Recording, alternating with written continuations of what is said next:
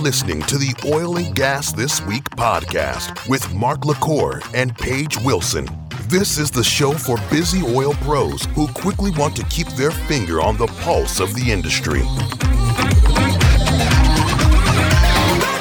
You're listening to the Oil and Gas This Week podcast brought to you by IBM. This is the show for busy oil pros who want to quickly keep their finger on the pulse of the industry.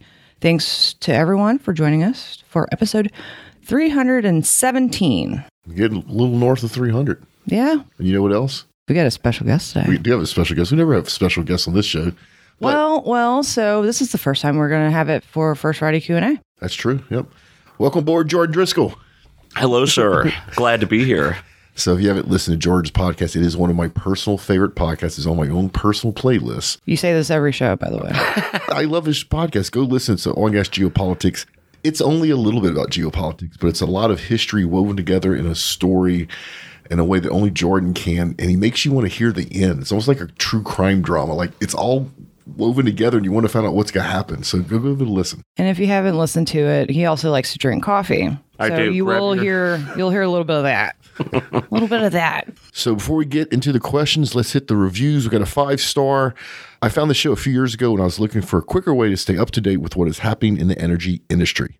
Like many other listeners, my time is valuable and I'm always considering what to do during my commute from home to the office or when visiting a customer. Mark and Paige became my companions, not only when I was driving, but also during my workouts. I decided to join one of their old mixers to see if it could add value to my professional life, and the results were incredible. I can't count how many people I met, and my professional network has evolved significantly since then. I met Mark LaCour and Michael O'Sullivan, and we became friends. From time to time, I meet them for quick lunch and learning sessions. During that short time, I've had opportunities to become a business partner, and I continue to learn from them and from the show. For those reading reviews to assess its worthiness, go ahead and subscribe. Right now, damn it. Actually, I threw that in. I also consider exploring other shows like Oil and Gas Ingenuity, Oil and Gas Digital Doers, and Oil and Gas Upstream. Great job, Mark and Paige. This is from Daniel Gomez from the United States. Daniel. You obviously know this person, right? Yeah. When Daniel worked at Dell, he sponsored the bar for our OGG and Unscripted. Remember the Dell logo on the bar? No, I don't actually. So Daniel's a great guy. Daniel, thanks for the review. Next time, it doesn't have to be that long, but really appreciate it. If you want to be like Daniel and get your review read and get a big shout out, it's a really easy thing to do. Just go in the show notes. There's a link. You can leave a review if you want to try to remember it. It's lovethepodcast.com/OGTW. All right. Well, let's get into the questions. As always, we start off with Ludwig. Who did invent the fracking? Just asking. Wasn't that George Mitchell? So it was a combination of things. So the one thing that you have to understand is that it's a combination of two different technologies. Right. It's an old technology, fracking, which Shell invented in the 40s. In the 40s, California was having a major water shortage for agriculture. And so what Shell did is invented a technique to go into water wells and fracture the rock so more water could flow, right? Mm-hmm. So that was invented in the 40s. What Mitchell invented and several other people helped him do is take another technology called horizontal drilling. Okay. And combine that with the old technology, hydraulic fracking, and you get what we call fracking today. And if you don't understand the technique, in the old days, they would drill multiple vertical wells. Those vertical wells went through a lot of stuff, and only a short length of that well went through what we call the pay zone or the recoverable reservoirs. So you had to have multiple wells in order to get a decent amount of extraction. Now what we do is we drill vertical well, and when we hit that pay zone or that reservoir, we turn the drill bit sideways, and we stay in that reservoir so the entire or the majority of the length of that horizontal well is able to recover hydrocarbons, and we frack the rock and we recover the hydrocarbons. So there you go, Ludwig. It's a combination of old technology, new technology, and it's something that's basically revolutionized the industry. And Ludwig, the other thing is that geology is not unique to the United States.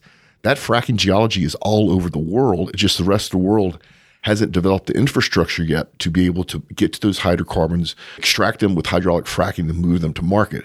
So this is one of the reasons why I'm saying that the sun will run out of hydrogen before the world will run out of hydrocarbons, is we barely scratched the surface of the recoverable reservoirs using a technique like horizontal fracking.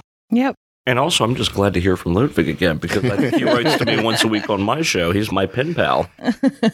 Now, Paige, this next one we may not want to read. I put this in here. It's kind of depressing. Well, I put this in here because I get hundreds of these. And so people, when you send this in to me, we're not going to put them in the show notes anymore. But I do want to let the people know that have asked me hundreds of times, what are the questions that you don't ask? And this is from Dennis Davis. Basically, he starts off saying, I'm sorry for the inconvenience. I'm a certified advanced scaffolding inspector, supervisor rigger, safety officer, over 20 years of experience. And he lists all his certs. He has an international passport. He also has international certifications. He has been cleared to not be a terrorist. Please, sir, if you have any opportunity or link that can give me a chance, please help me. It's been 4.5 years without a job. I'm getting depressed. Yeah. Please help me for me and my family. Thank you for your audience and understanding. If anybody needs a scaffolding rigger, let me know. It looks like this guy can travel without a visa. It looks like he has a ton of experience. Looks like he's in the UK as well. My heart goes out to these people, right? But people, I can't help everybody find a job. However, if any of my audience, anybody out there in the audience needs a rigger or needs a scaffolding expert with a good, strong safety record, we're going to go ahead and put David's contact in the show notes so that you can reach out to him directly. But people that are listening, we can't help everybody find a job. I wish I could. From the bottom of my heart, It'd probably be better if just people reach out to you, because if we put his information out there, he's going to get a bunch of spam. You know what? You're right, Dennis. I'm not going to put your information in the show notes. If anybody can help Dennis with a job, reach out to me directly, and I will then connect you with Dennis. All right. So Jay Simpson writes in, CEO of Sugartown Smoke Specialties. Ooh, that sounds delicious. I love the show. Very informative. Why are natural gas prices so low? They used to mimic oil respectively. Will they increase over the next couple of months? Just curious about your thoughts on this. Thank you, Jay. Yeah, so Jay, for the longest time, the price of nat gas was directly connected to the price of crude oil. That is no longer the case because the markets have varied so much. Now, natural gas has its own market dynamics and it's supply and demand. Right now, you're seeing both crude and natural gas go up, which you're seeing is crude pricing going up much faster than natural gas. That's because there's a lack of supply for crude, and the supply for natural gas is being increased, although we're still in a global energy shortage. So that's why you see that disconnect there. That disconnect is going to be expanded once a lot of LNG infrastructure gets built, not just the exporting of LNG, but the infrastructure needed to import and regasify LNG. Then you can see a third split between crude prices, natural gas prices, and LNG prices. If you're one of those people that trade the market, it's going to get more complex instead of less complex. However, we have a partner called Energy Rogue, and if you want access to that data, it comes out every Sunday on our Sunday update, totally free of charge. You just got to sign up for the newsletter. All right, since you speak Portuguese, you get this next one. I don't know how to say half of that crap. It's Spanish, Paige. Whatever. I can't do that either. Okay, so basically... I can't do either. So basically, Maximilius, love the name, Maximilius Damus, tells me, I wonder why you pronounce the Venezuelan country Petrovesa instead of the right way, which is Petavesa.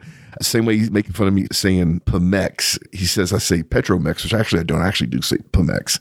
I've never heard you say Petromex. Yeah. But anyway, Maximilian, the reason I mispronounce Petrovesa is one thing, my native language is English.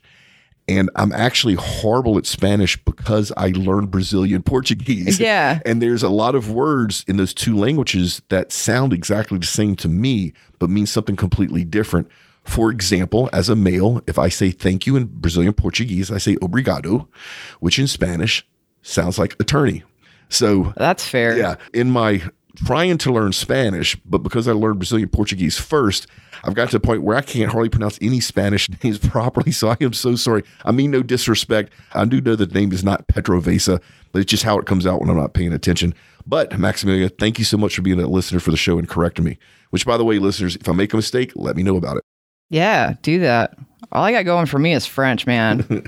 I mean, I took Latin in high school, which has been very useful. Oh, yes. So deeply, dead. And deeply. And deeply then dead. 2 years of Spanish taught to me by I went to school in Georgia, and 2 years of Spanish with someone that has a deep Southern accent means I can't speak Spanish. Exactly. Yeah. All right, next one is from Marcelo. Hi, longtime listener. No question, just to share a piece of information regarding maximizing gas consumption on site.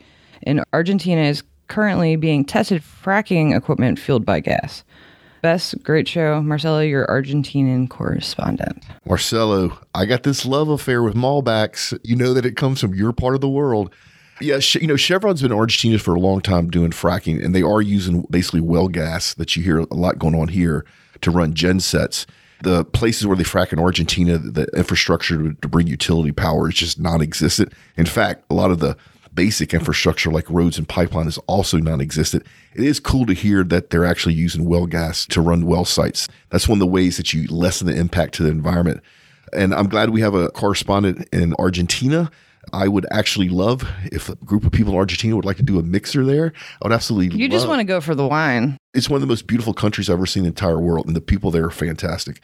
And yes, the wine is great.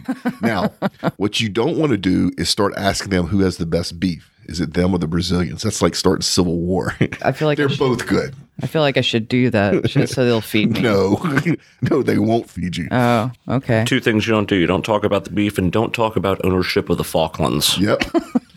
Well, we could go off on that one, right? All right. So on another note, Stephen Johnson writes in, "Hi, Mark and Paige. Absolutely love the podcast and listen every week for some time now.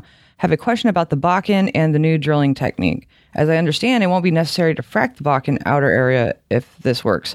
Turning Tier 2 into Tier 1 and requiring smaller CapEx. Could you please give your thoughts on this and what to look for and what this could mean for producers in that area?" Okay, so one of the problems, we're going to get kind of deep here. One of the problems in the Bakken is that they use much longer lateral sections, and then the drill bit itself is going through much higher pressurized formations, so the circulation rate is harder, especially for things like high-density drilling mutts. I'm trying not to go too deep here.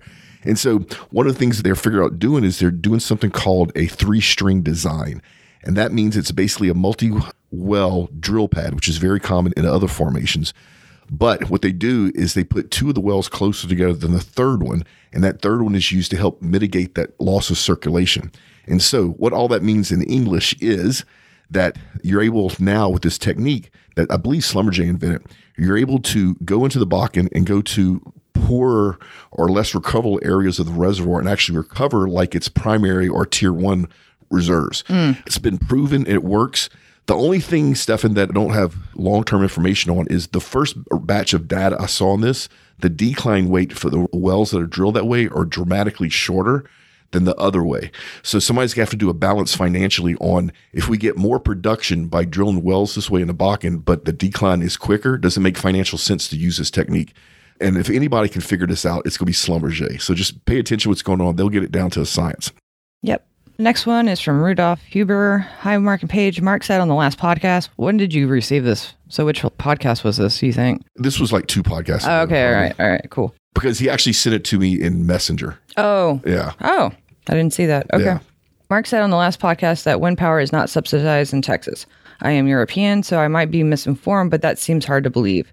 Here in Europe, every single wind farm I know would instantly go bust without subsidies. What's different in Texas? Also, I'm pretty sure that wind power gets preferential grid access in Texas as it does in Austria. Okay. So, I mean, first off, I think everything in Europe is subsidized by the government on some level, right? Right. it actually really is. Yeah. Yeah. So a couple things, Rudolph. So wind power in Texas is subsidized by the federal government.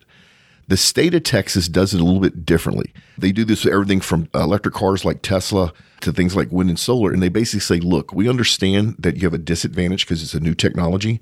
We also understand you have federal money to help compete, but it's not enough.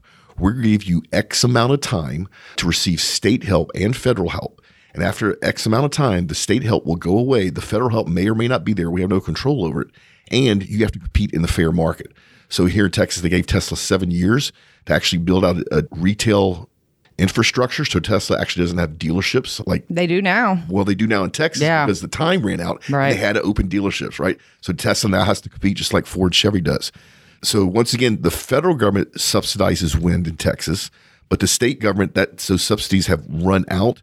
And the only thing they get is they get tax breaks. It's Chapter 312 and Chapter 313 property tax breaks. It's the same tax breaks that you get any type of energy production, whether you're drilling for natural gas, for oil, where you're doing geothermal, whatever, you get a break on the actual property tax. Mm-hmm. Now, as far as the grid itself, the Texas grid is the only grid in the U.S. that's not connected to the rest of the country. That may change, and it may actually change in some bizarre way because wind. Because in the middle of the day, we generate so much wind energy, we have nowhere to put it. We can't use it all. Now, toward the evening, when the wind dies down, the demand for electricity starts going up most of the year because of the needs for air conditioning. So the demand for electricity doesn't match the electricity output generated by wind. We have a part of the day where we have a lot of wind energy that we can't, nothing to do with it. Right. There's not enough big demand. And then right when the wind dies down is when the electrical demand goes up. So one of the things that Texas is doing is looking at connecting to the rest of the country's grid, not because we need their electricity, but so we can sell our excess wind electricity. So technically, Rudolph, wind is subsidized by the federal government in Texas, but as of today, 2023, it's not subsidized by the state other than the tax breaks for the property tax, which is the exact same tax breaks any other energy producer gets. All right. Next one's from Sarah Jackman, student at U of H. This is my favorite podcast of all time. A really great job, guys. I'm studying mechanical engineering, and my dad says that I'm crazy to want to work in oil and gas because it discriminates against women. Paige, is that true in our country? And what advice or encouragement would you give women considering a career in oil and gas? I'm not sure what generation your dad's from, but it's not like that anymore. When I started out, I really didn't have much of an issue, though I did work in an office job. But I mean, obviously, expect to work hard. Be flexible and open to new experiences because there are many facets to this industry with opportunity. Patience and persistence is also key to advancement into the right career path. So I hope that helps. And I would just say the days of that sort of discrimination, that blatantly, long past. But it must be said that on this episode, we do require Paige to phone in from the kitchen. She can't actually sit at the table with us. Certainly. But I mean, other than that, no, it's nothing to it. Yeah. Y'all just date yourself because half of our younger audience is going, what does that mean? Google it. Yeah, Google it. I'll say this much. I know this from personal experience. For a long time, the largest U.S. super major, I'm not going to mention names, Exxon. Subtle. Almost all of their engineers were male and from a select group of universities. And at some point in the 80s, the late 80s, they had a shortage of engineers and they had no choice but to hire women. And literally overnight, the entire company took a deep breath and went, they're as good as the men. In fact, a lot of times they're better. Yeah. So it flipped literally overnight. What's her name? Sarah. So literally Sarah, I mean, even some of the largest, most old-fashioned companies in this industry, there's no prejudice anymore. They look at you for your strengths, not for your sex. So tell your dad, thank you for the advice, but he's just wrong. All right. Wesley Martin, construction superintendent at GQ Builders, writes in, what are the differences between offshore and onshore drilling operations? And thanks for producing such a wonderful podcast. I'm not even close to working in the industry yet, but I listen to you every lunch break. Well, first off, there's this thing called water, which is kind of wet. Yeah. So Wesley, besides water, it's literally two radically different business models. Yeah.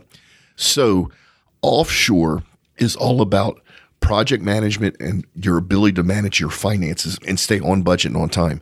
When they do an offshore project, Wesley, they know 10 years ahead of time, not only how much money that project will make when it goes into production, but what their margins will be. They know to the penny. And as they build out the project, so they have to secure the lease, they have to buy the lease or rent the lease, basically, or lease the lease. They have to rent a drill ship. They have to drill. Once they drill and they strike pay dirt, they have to go in production. They have to build a production platform. And I know I'm going to get hate mail. It's so much longer. Steps here. Yeah. But every one of these steps has to hit a certain budget in a certain time. And if it does, the project is profitable. If they slip, then the project isn't profitable. And for something like an ultra deep water project, between the time they start and the time they decommission those wells, that might be an $80 to $100 billion in CapEx investment, right?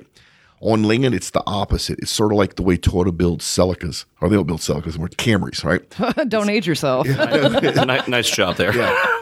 On land, it's like a factory. How efficient can we do everything? How quickly can we punch a hole in the ground and move to the next? It's almost like an assembly line. Same way with supply chain. And the finances aren't dictated ahead of time. The finances are dictated post-completion when the well actually starts producing, and the decline curves between the two are radically different. Offshore tends to be conventional reservoirs, and there's reservoirs in the Gulf of Mexico and the North Sea that are 100 years old. They're still producing hundreds of millions of barrels a day. Right. On land, within 5 years, that well has declined from a few thousand barrels a day to 10 or 20. Right. So it's two radically different techniques, and there's water involved in offshore. Yeah. Well, go ahead, Jordan. Oh, I was just going to say, I mean, and on top of, the aquatic element, there's also a huge amount of additional variables. Right. Weather becomes a much more significant factor, among other things, that just compounds that whole process. I mean, anytime you have to go out to sea to do a thing, Yeah. I mean, even if it's 10 feet off the coast or several miles, the complexity ratchets up exponentially. Oh, for sure. It's funny because when I actually started in offshore regulatory. So when I, moved over to onshore stuff, no hate mail people, but I kind of had to dumb down for it. It's so much easier. I didn't know things like you could produce an open hole, and all that stuff. I was like, hey, why is this so, it's already done. We've already drilled it and moved on to the next one. Where's my permit for that? It was just so much quicker and it's a lot faster. So, yep. Next one. All right. Elizabeth Blankley, outside sales at Herc Rentals. If there's anything like oil and gas royalty, it's you two. I believe our entire company listens to you and also several other of the OGGM podcasts. Here's my question. What messages and selling points resonate most with decision makers in the oil and gas industry? Jordan, what a great time for you to accidentally be on. What great time. You want to take first stab at that? Or you want me to take first stab at that? I'll let you take first stab at that. All right. So decision makers. So let me back you up, Elizabeth. Probably because it looks like you're selling equipment rental, you probably really think you have decision makers, and that's the guy in the shed, right? The guy in the work trailer that you're bringing donuts to and beef jerky, and you're trying to make sure that he's renting your backhoes and your forklifts and all that sort of stuff. The truth in this industry, there's really not that many decision makers anymore here in Europe. It's a decision-making team. So when you look at that decision-making team, what really resonates to them from a selling point is it's not cost. Now, supply chain is going to make you think it's cost because that's their job. No matter what you sell them, they're going to beat you up on price and they're going to tell you that you're too expensive. But in this industry, a couple of things. Number one is, can you deliver on time? Production in upstream can be millions of dollars a day in lost revenue if the pump breaks and you can't get that pump back out there to get the production back up. The other big thing is safety. Now, I don't mean the HS&E guy that checks the box. I mean that in this industry, in everybody's heart, they truly want their people to go home safe every night. And so that's one of the things you may run into, Elizabeth, when you bring something new to the industry and they'll go, I don't really want to try it. It's not that they're old fashioned and they don't want to change. What you don't realize, Elizabeth, is that you're bringing something new that's a risk. And whatever they're doing now, and whether it's on paper or, some 1947 forklift or whatever, you're trying to bring in something new, that old thing, if nothing is blown up, nothing's leaked, nobody's gotten hurt, they don't want to change it because it's a risk. So that's probably two big things is we're very risk adverse, especially around safety. And then the cost of what you're doing or what you're selling isn't as important as your ability to help solve a business problem. So I would tack on to that. One, that's all correct. I'll take a different twist on it, though. The overall macroeconomics are a factor. What I've seen in my day job, which is VP of a sales and marketing group for oil and gas accounting, which is a little different, but the fundamentals are the same. You're still selling to somebody in the oil and gas industry of one form or another. But what I found is when the price of oil is up, when the money's rolling in, what you want to do, what's going to win is, like Mark said, it's not the price. It's what are you going to do to make my job easier? Yep. What can you give me that's going to make this all simpler and easier? And people will spend the money when you make their life easier until the price of oil goes down. Then it's, I don't care how much harder this is for me. What can save me money on my G&A line, right? Yeah. And so it depends on where the market's at and what that approach is for most of those conversations. Yeah, it's true. It's true for the entire industry. The other thing to remember, and especially since you're renting equipment, keep this in the back of your head. Other than the pandemic, anytime when upstream is hurting, so when the price of crude oil tanks and everybody's laying people off, the downstream guys are on fire, right? Because their raw feedstock has been cut, but they're not reduced. Their margins go through the roof. So when crude price is low, think about it. Do you pay less for your car tires or your soccer balls or your nylon shirts or your motor oil? No. Mm-mm. So anytime, Lizzie, that downstream tanks and everybody in your company saying the oil industry has crashed, go to the refineries and petrochemical plants. They need your help because they're spending money like crazy. That's a really good thing for a salesperson to remember. Oh, my sister works there at Herc. Oh, you're kidding? Yeah, my youngest. Yeah, Chantel. Okay, so. What's her name? Elizabeth, tell Chantel hi. Yeah. And also get him to listen to my show, obviously. All right. Next up, Catherine Delfino, Marketing Director at Teledyne Technologies. Mark and Paige, I've been a listener for years, and I love your podcast. I have two questions. Number one, how could sustainability and renewable energy impact marketing messages for oil and gas? Let's start with that one. Boy, what a question, Catherine. How could sustainability and renewable energy impact marketing messages for oil and gas? A couple of ways. So probably about 10 years ago, 8 or 10 years ago, you had a lot of the oil and gas industry basically greenwashing, and they won't admit it, but BP switching to Beyond Petroleum, that was greenwashing. They really really didn't look at renewables as anything as maybe little minor irritating competition. Fast forward to now, and not only are they not looking at it that way, not only are they not greenwashing, but they're looking at renewables is this another line of business? Can I make money off of this? And they've made some bad decisions, and however, they've also made some good decisions. So what I'm starting to see is a lot of the large companies, especially in the large service companies, talk about their low carbon solutions. We talked about Schlumberger earlier. I learned this just the other day. Schlumberger is working on a whole business unit for low carbon concrete, not cement for the well, but concrete like you pour for building slabs and roadways, right?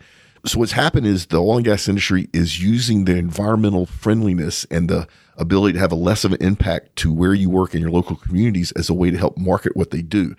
So that was kind of unexpected. But that's one of the ways I'm seeing that the renewable energy impact marketing message for oil and gas. Comments, Jordan? I mean, it kind of strikes me as you and I talked about this morning, actually, over my morning cup of coffee. It's the same vein as, in my opinion, ESG was a couple of years ago. Remember, like you and I talked about that it became a big thing and it was a buzzword. It was kind of the whole greenwashing thing. It was, oh, yeah, we're ESG compliant. We're doing this, that, and the other. And then it fell off and it became more of a thing. And now they're trying to put some structure and metrics around it to make it actually mean something. I think it's in that same vein, in my opinion. Yeah, I would agree. What's the next one, Paige? The next question she had was, how is digital marketing and social media being utilized in the oil and gas industry? Not enough. It's not.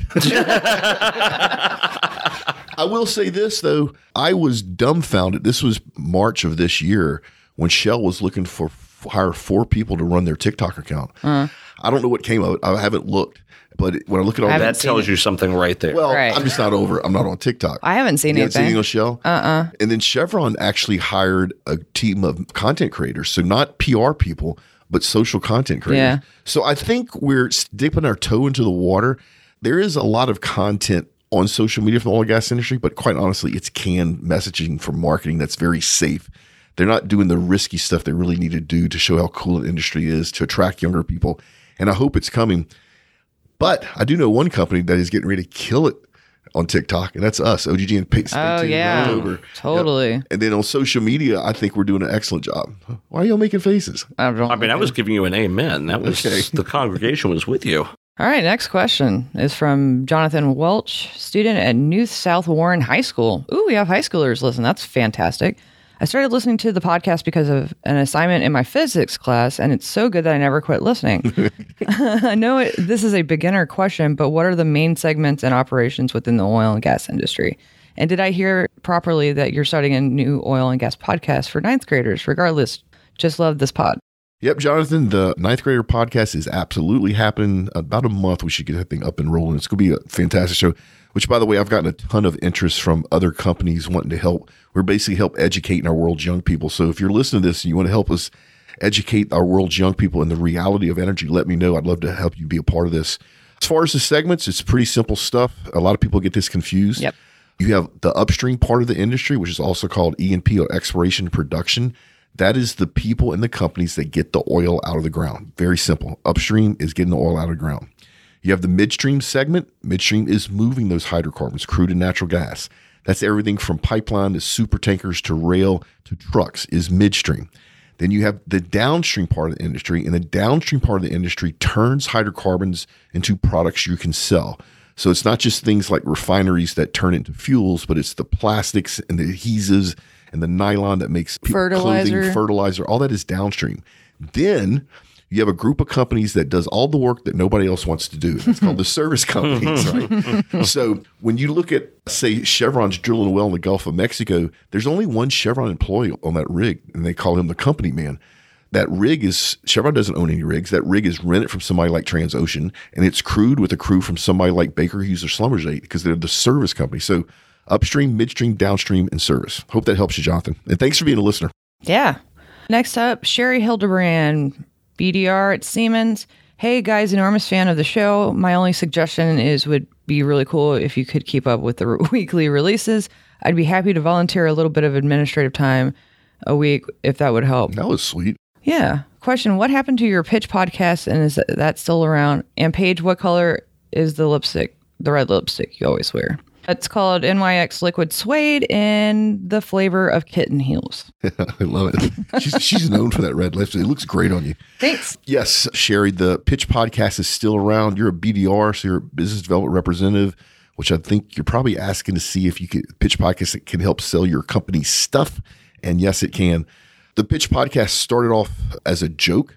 So literally every day, companies reach out and want to pay to have their chief revenue officer, their CEO, or a president on our podcast as a guest. And we don't do that because we think it violates our journalistic integrity. If you pay to come on the show, you're going to want a favor. And if what you're saying is not true, you would think that we wouldn't expose that, or we would say you're great or whatever. Unfortunately, there's a lot of companies in our industry right now that if you pay them $10, $15, $20, $30,000, they'll do a 2-page full editorial about you and your product and how great it is. And we just think that's wrong. You remember I found an article that ended up being clickbait last episode. Yeah. Same kind of thing. Yeah. We don't be forward, Yeah. So I was sitting around with some of my buddies that actually work in procurement at Exxon, and I was talking about this problem we have of people wanting to pay if their people come on the show. And as a joke, just to my friends, I said, hey, maybe we should start a podcast where we let people pay to come on. And they stopped and they go, Mark, you should do it. And I go, what? They go, you know how valuable it would be to us in procurement to see a salesperson pitch their product or service, but we don't have to talk to them or give them our business card. And then if we like it, then we can reach out to them. And that's how the Pitch Podcast was born. So it's still around. One thing that's different about the Pitch Podcast is you actually have to pay to go on it since it doesn't have a sponsor. If you think about the way the business is set up for Pitch Podcast, it can't have a sponsor. Yeah. And there's bias. Yeah. So if you come on, you pay $300 and that covers our cost of editing and our host and everything else. And then my host, Warren Speedwack, is an incredible sales guy. And so he will let you go through your sales spiel, but he's going to challenge you. And if you do something that he doesn't think is legit, he will call bullshit. And let me tell you what, Sherry, what's really cool about that show. About 70% of the guests on that show have people reach out to them and they start a sales cycle with them. So what started out as a joke actually turned into a legitimately useful podcast on our network.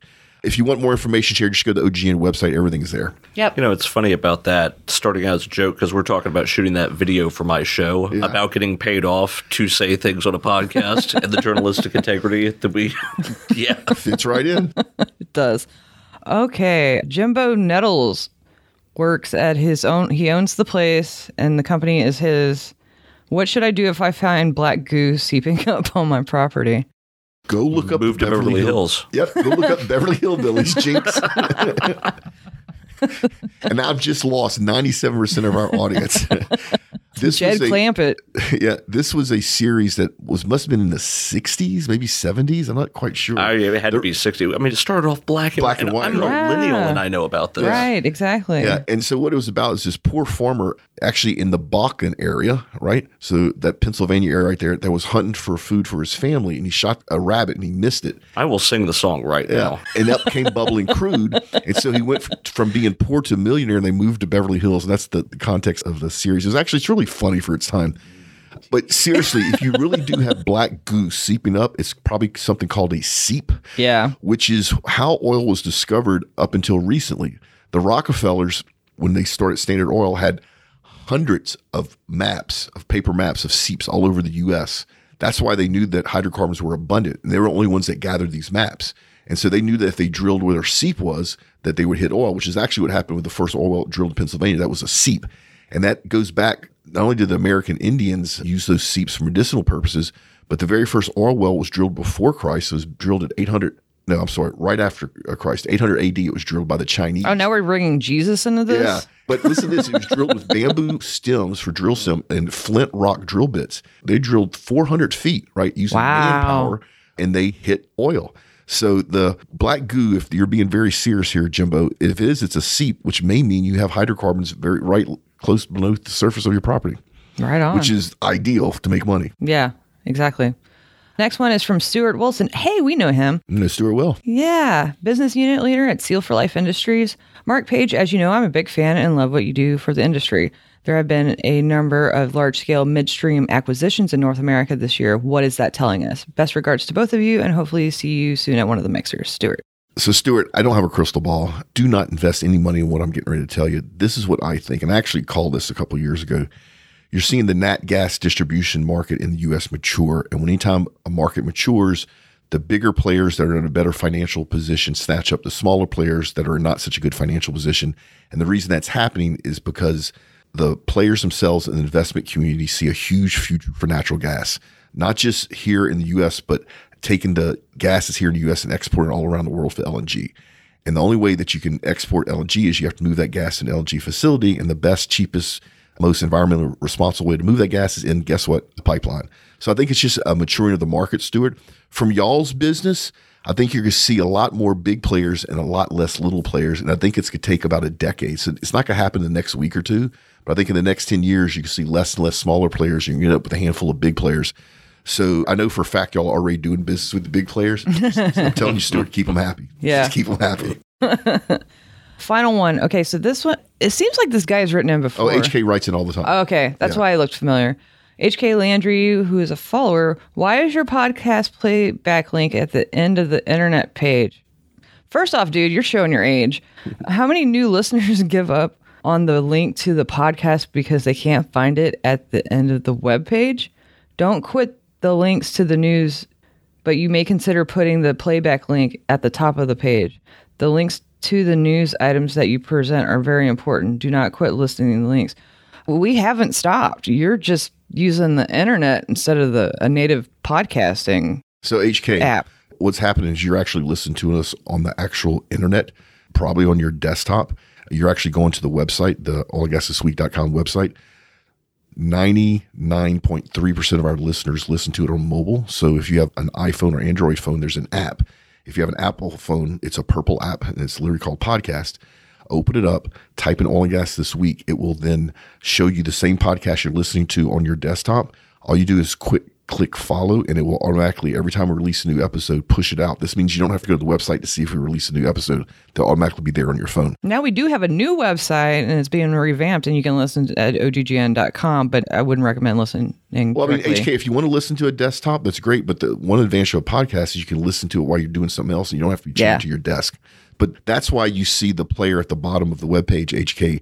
You're right, and it probably should be at the top, but almost none of our listeners listen to it from the webpage. So that's the way the webpage is designed, and it's really not worth our time to redesign it. Right, exactly. But we appreciate you being a listener, and I really appreciate you writing in on a regular basis. We sure do. And you do you. You listen to it however you want.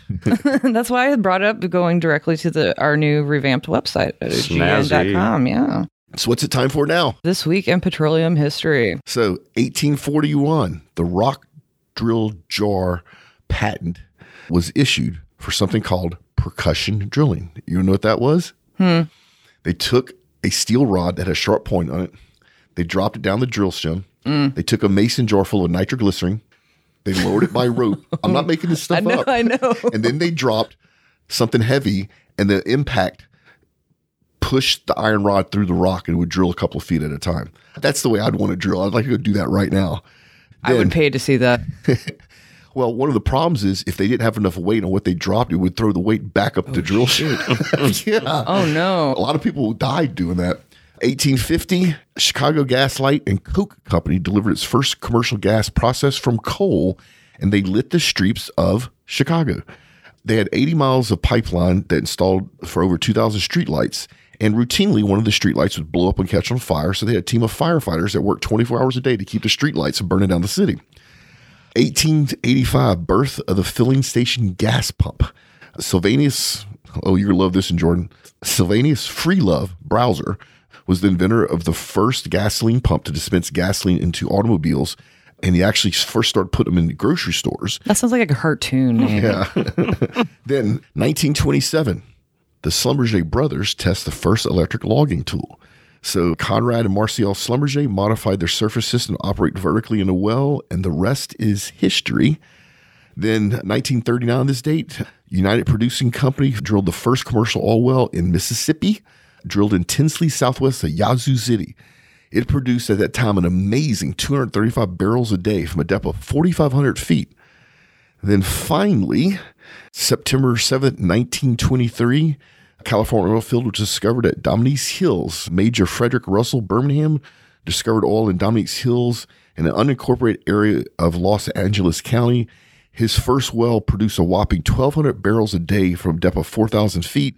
He was a decorated soldier in both the U.S. and British armies, and is one of the few people that were decorated in both armies and was an all-wildcatter. How cool is that? Speaking of cool stuff, Paige mentioned it. Go check out OGN.com. This was not a website refresh. We totally rebuilt the website from the ground up. Took thousands of hours of app dev guys from all over the world to get this incredible website up and built. We have a new merch store. We have an Is that officially launched? Oh, it's officially launched. Okay, good. If you want to get a really cool shirt with me and Paige on the chest, or with Jordan, or a coffee cup from Jordan, it's there. We're having more merch every single day. We also, people, especially your people that are talking to us about advertising, we have a new advertising portal. You can go to OGGN.com, buy advertising on which one of our podcasts that you would like. You control the pricing. You don't even have to talk to a salesperson. However, if you need some help, our experts are always here to help you. Then we've launched a new newsletter. I don't even like to use the word newsletter. This is our Sunday update. It's not like all the other newsletters, which are basically spammy scraping of news stories off the internet and trying to make you read it, and then they sell your addresses. We will never sell your email address. You can sign up for it on the new website. And we have behind the scenes look at OGGN. We have a little comedy stuff going on. We have real oil and gas data that helps you with the work week. And then we have suggested shows and a whole handful of coupons to save you money on all kinds of stuff. And then our old newsletter that used to come from Motor Point Oil and Gas Events newsletter has been revamped. And that's also available. So just go to OGGN.com. Up on the top, you'll see newsletter. You can sign up for both of those. Oh, and Mark, we may be answering some questions we don't normally answer on here in the Sunday update. Oh, yeah. So, audience, there's these questions that we don't ever answer for several reasons. Like, unfortunately, the one read in the beginning of the poor guy looking for a job, and we get other crazy stuff. Well, we decided to take some of those crazy questions that we don't answer on this show, and we're going to answer them in the Sunday update. And we have answered the Sunday update. Yeah. So you're going to really learn a lot about OGGN. Especially me. A lot about you. We answer the fun questions in that one. Weekly rig count, Page. Where are we? In the United States, we're at 632, up 1. Canada is down 5 at 182. And internationally, we're down 9 at 952. Yeah, my predictions for 24 is going to really cover why the rig count's going down, even though demand's going up. It's going to be an interesting next 2 years. What is also interesting is you want to sign up for that newsletter I talked about. You can also do it on LinkedIn. I told y'all, so just go to LinkedIn and just sign up for our stuff. It's just easier that way. Good stuff. We got stuff happening. Also on the new website is a place for you to ask a question for First Friday Q&A. We had a little hiccup where we weren't getting the questions delivered because we rebuilt the website. That has now been fixed. Oopsie. So by all means. Also, I've had quite a few of y'all reach out to us and ask me questions on every social platform there is. Please don't do Facebook Messenger. I only check that I have it muted. Yeah, I have the notifications turned off. Twitter's okay, LinkedIn's okay. Just don't do Facebook Messenger because I don't check it very often.